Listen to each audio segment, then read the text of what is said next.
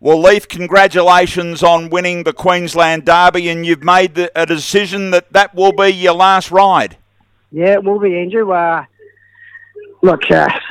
Told my wife first, and then told Brendan Lindsay that, hey, that's it. I've had a pretty good career, and to come out and win a Group 1 race, and especially the Derby over here, I've based myself here for 5 weeks with a view of, you don't want to believe in fairy tales, but hey, it's happened, and I've made the decision.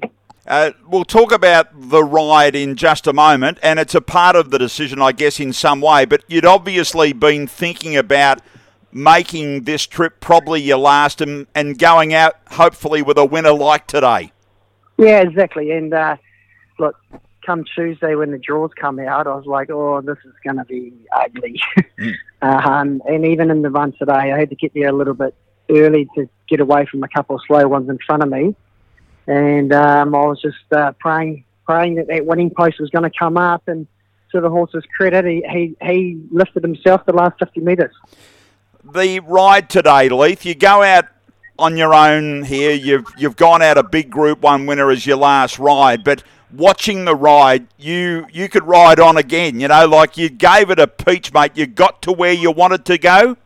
Yeah, exactly. And hey, look, Roger James is great to ride for, and we had a discussion of how he wanted me to ride the horse. But the end of the result is when the gates open, it's my decision, and I made the right call on a couple of options there. And look, it's just I got faith in the horse as well. So Pinarella could be a really nice Caulfield Cup horse in the next year or the year after. But hey, that's me. I'm more than happy to bail out today. Were you, we were watching the race, and it's all right at the end of a race we can go back and watch the replay. But watching it live, you were thinking, gee, if he's got something here like a Derby horse should, then you've given him every chance. Were you feeling that through the race? Yeah, hey, look, he gave me a really good feel in his prelim. And it's probably only his last 2 runs where he's put things properly together, because before that he was pretty immature and he used to do a lot of things wrong.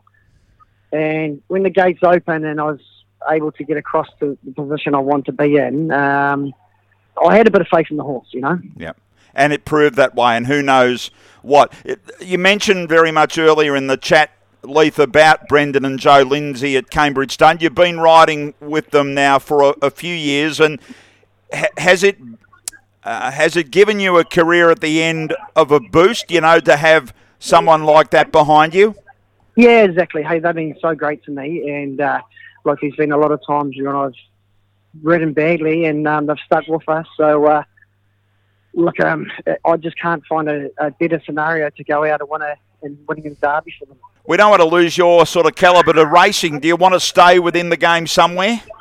Yeah, hey, look, I'm going to just sit back and chill out for a couple of weeks, and I certainly won't be missing the hot bath 3 times a week.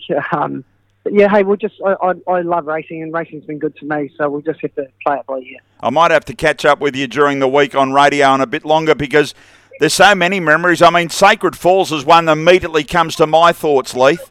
Yeah, exactly. And, there's a few other horses like Starcraft as well. And, hey, the main thing is when you ride those real good horses, it's the jockeys. You can steer a good horse and they get you out of trouble. So, I've been pretty lucky. We might do that, as I say, on radio this week. Thanks for joining us today at the end of a day. I think you can probably let yourself go and have a few drinks tonight and have a good meal by the sounds of it. Yeah, hey, I'm looking forward to it. Well done today on the Derby, and well done on a great riding career, Leith. Hey, thanks, Andrew. Bye.